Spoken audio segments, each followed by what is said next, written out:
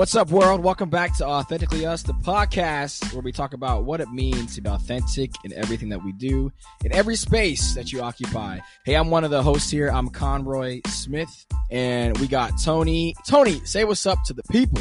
I am always here. What's going on here? Guys, we have a great episode. We got a real talk today, but it's going to be a unique real talk. Tony, can you let the people know why? What's going on? It's unique because we're doing this thing called Book Club. Book Club. We're just going to go through different books and spend an episode chopping it up and sharing our thoughts. So today we are discussing Between the World and Me by Ta-Nehisi Coates. Ta-Nehisi Coates. Ta-Nehisi. Yes. I've listened to a lot of podcasts with him on it, and that's how I know. So for those who don't know, it's Ta-Nehisi Coates. And because he has in the book, you'll find out like a different upbringing. But let's jump right into this book. First of all, this book is dense. Yes. And not necessarily like it's a hard read. It's that like every line, every paragraph, you can't check out essentially. Because if you check out, you'll miss a story. You'll miss an experience. And that was kind of my favorite part because Tony and we like to do audiobooks, and I had to be locked in for this one because I didn't want to miss any. What was your experience like listening to? I mean, I think you're so right. Like it's not that you can't check out, but like you won't want to check because he's talking about his experience of Black. I love the way he constantly brings it back to his body. Because I think we often that the Black experience, body experience, our body remembers the trauma that we endured, the trauma that our ancestors endured. So, he really reminded us that the struggle against the Black body, involves the whole body, not just an intellectual thing that we. Yeah, I mean, you talk about that. You've said that on multiple episodes about how what do you say? Trauma knows no time, right?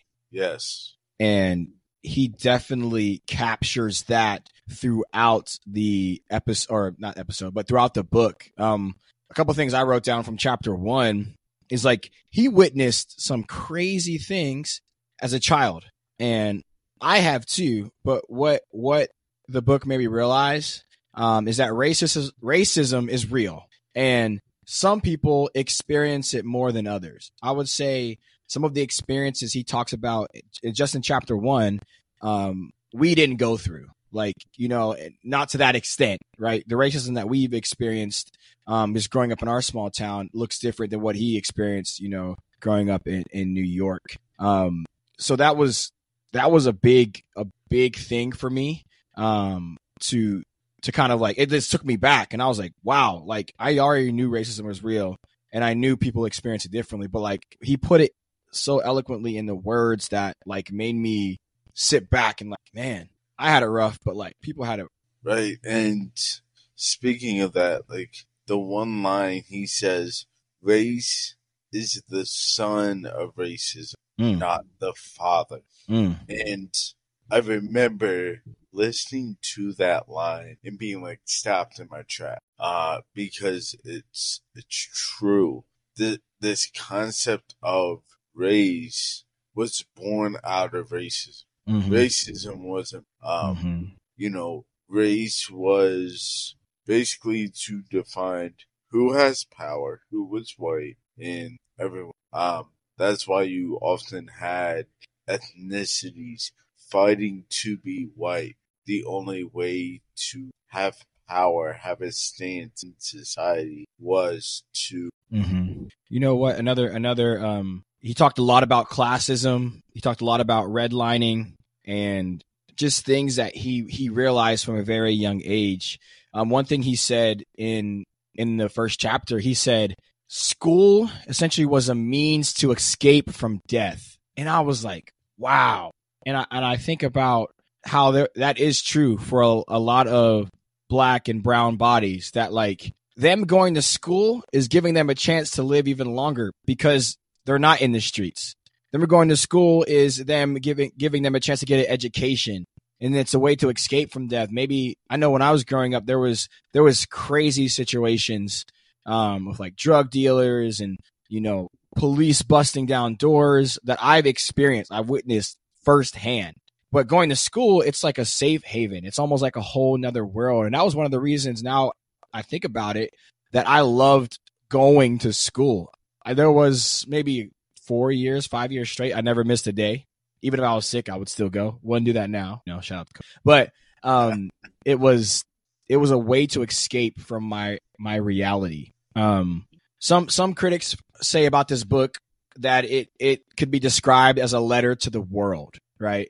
How do you think his message throughout this book resonates to the readers and is a letter to the world? So I think it's a letter to the world because it's his story. It's what he has lived. He's not just giving you his opinion, but like this is what he experienced. He experienced a Jesus loving, kind friend that was engaged, gets shot by police, and the police just letting it go.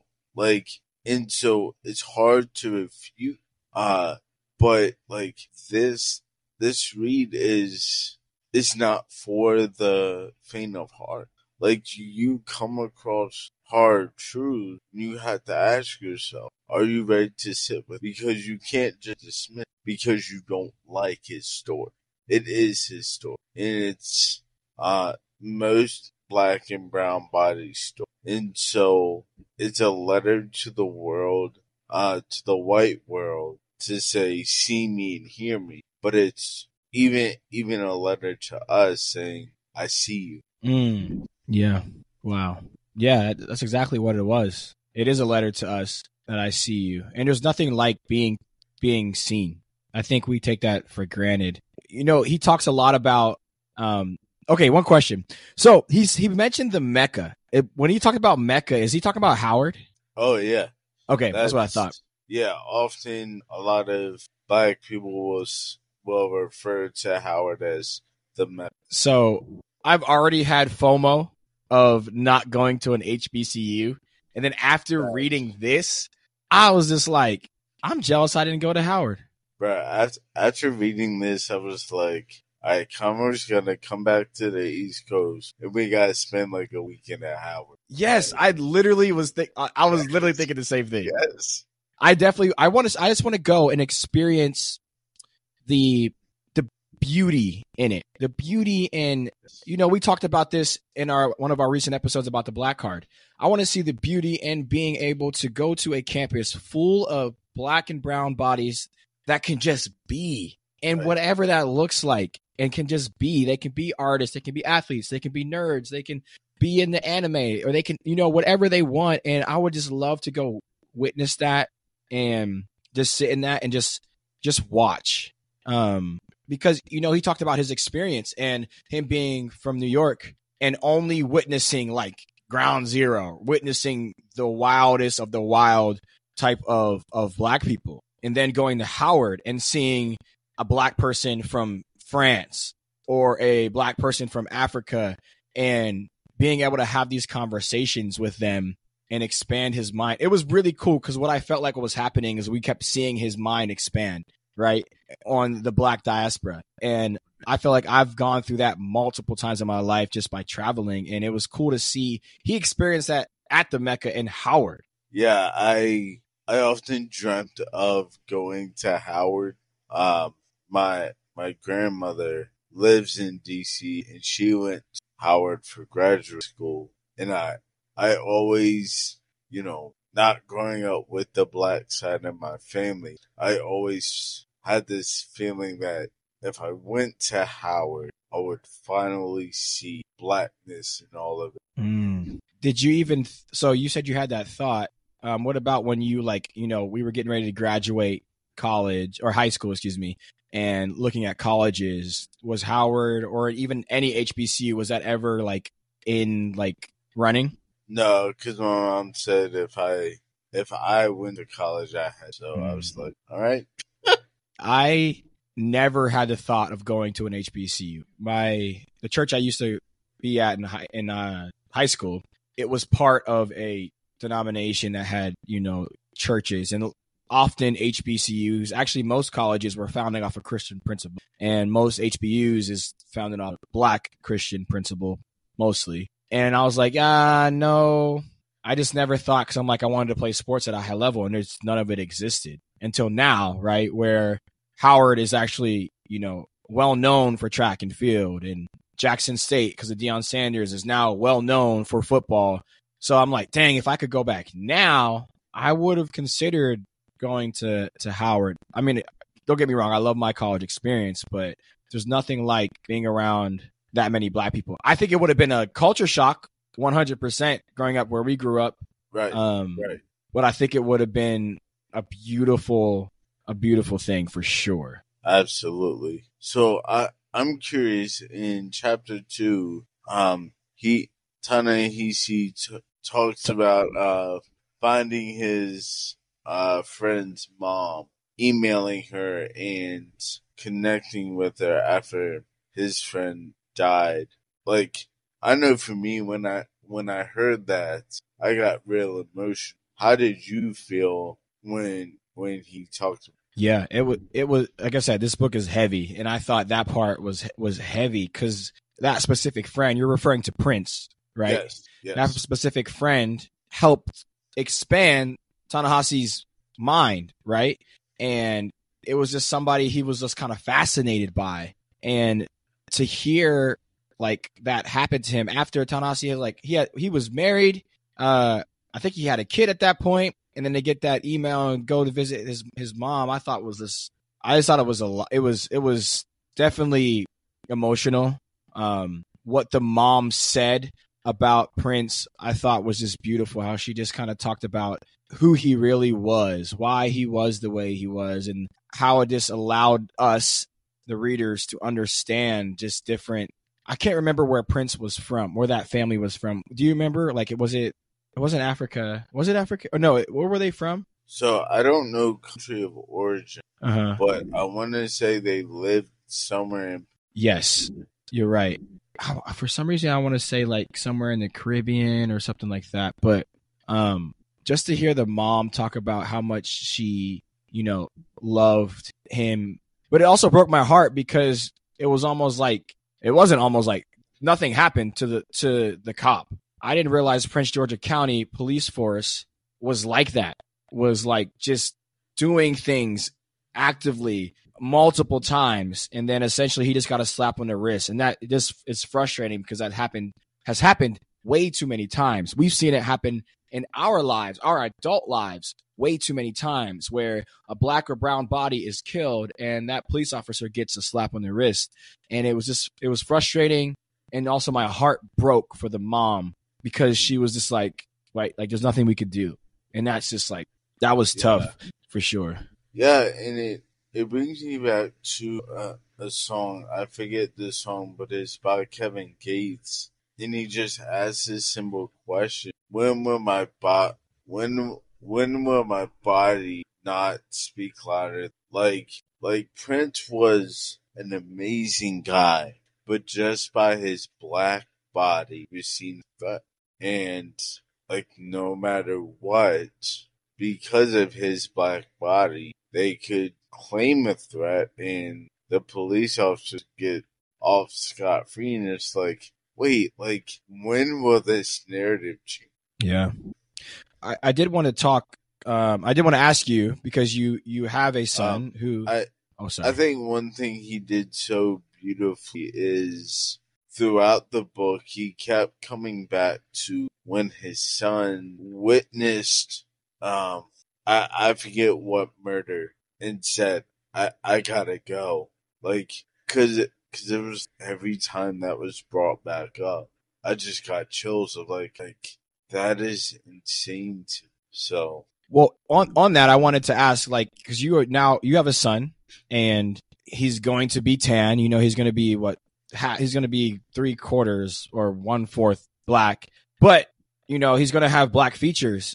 And Ta-Nehisi Coates talks about the talk that many black parents have to have with their children about how to navigate racism. How are you nervous about that talk, or like how do you plan on delivering or having that talk with your son? That's a hard question because I almost feel like there's a little shame in my response, because part of me is thankful that my son more white than like he just looks like he has more black features. If you know what to look for, you can definitely tell that like he's mixed with some. But I think I'm glad because I don't really feel like I have to worry as much. And that's probably naive. And I realize that. But I'm also nervous because he's not going to understand why this conversation is gonna need to happen. Needing to teach him what the inward means, and to not allow others to say it to him, and just these are complexities that we shouldn't have to teach little kids, but we do because of this world that we live in. Mm-hmm. It's a rough conversation, and we pray that the world would be better by the time he gets our age or even high school, that there are things and places and systems that can help him. So I did want to talk about a little bit about chapter 2. He said a couple lines that I had to write down. He was like, I know that whenever I saw the police, something had already gone wrong. And it was like almost so, it was just eye opening that like, wow, something has already gone wrong. Not that they're coming to fix something, like something's already gone wrong. And then he also said something about that just struck me by surprise. He said Manhattan, when he was talking about New York, Manhattan used to be a place where there was like slave sales. And now it's this big touristy attraction. And I was like, wow, that was just eye opening to me of how, I don't want to say gentrification works, but just how like America kind of has just took something that was so brutally horrible and turned it into Manhattan, the heart of New York today. I just thought that was wild to me. Yeah, right. Like, I think going back to this constant romanticizing of our history, and people don't realize the ugly truths of like what really happened in the spaces they are in to slaves, into like this was the North we were talking about. Like New York is North. Yeah. And we still had this like ugly stuff happening. And so, that's why it's important for us to be doing our research and knowing true history, because you're not reading about that. That's too ugly for America. Mm-hmm. He said one other thing. I don't know if you caught that or caught it when you were reading, but he said Bin Laden wasn't the first person to bring terrorism to Manhattan. And that's when he kind of talked about how it was a place where they sold slaves. And I was just like, bruh. Like when he made that connection, I was just like, wild. Right. It was just, I don't know, I was just taken aback by that. Yeah. You know what? He talks about, oh, go ahead. I was just going to say overall, his writing is massive. Like, his writing is captivating, just insanely. Definitely 5 stars. Yeah, it keeps you engaged. Like you said, like what we talked about in the beginning, it wasn't that like we wanted to check out. It's like I wanted to stay locked in because every word had me captivated. Every word, every paragraph, I was in it. Like it was so beautifully written.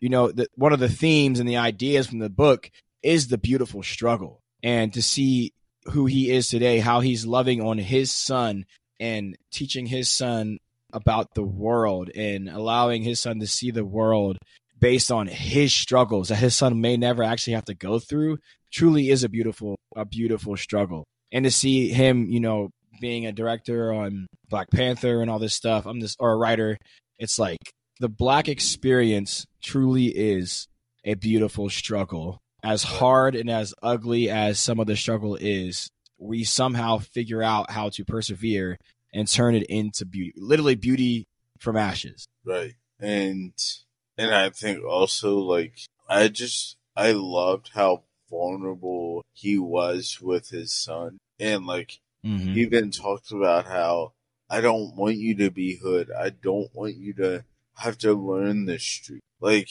I feel like most Black fathers that grow up as he did would want their sons to be rough and tough, hard with, and like Ta-Nehisi was like, nah, like I want you to be. I don't want you to have to know the struggle the way that I did. And like he even talked about like his son having privilege, but also just because of his body he doesn't, which I thought was interesting. Yeah, this is definitely one I think I would read again. Yes, 5 stars, 10 out of 10 would recommend for anybody to read. Anybody who's even curious about what the Black experience is like. He just words it so well. And not everybody's experience is like that, I will say that. But that is a great indication of overall what a Black experience in America, I would say Northeast, even the South, probably has to go through. So any of our listeners, go get the book. It is amazing. It's great on Audible as well. He reads it, I believe, right? Yes. Yeah. So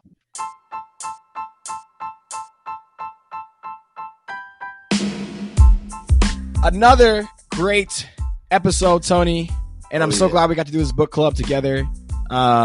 We are working on our next book. We will let you guys know what our next book will be. But this one it's going to be hard to cap, to be honest. I think whatever next one we get, we just have to keep leveling up from here. So, guys, go get the book, Between the World and Me by Ta-Nehisi Coates. Also, shout out to MSW Media for having us on their platform. Give us a like, a review. Go to our LinkTree. You can support us.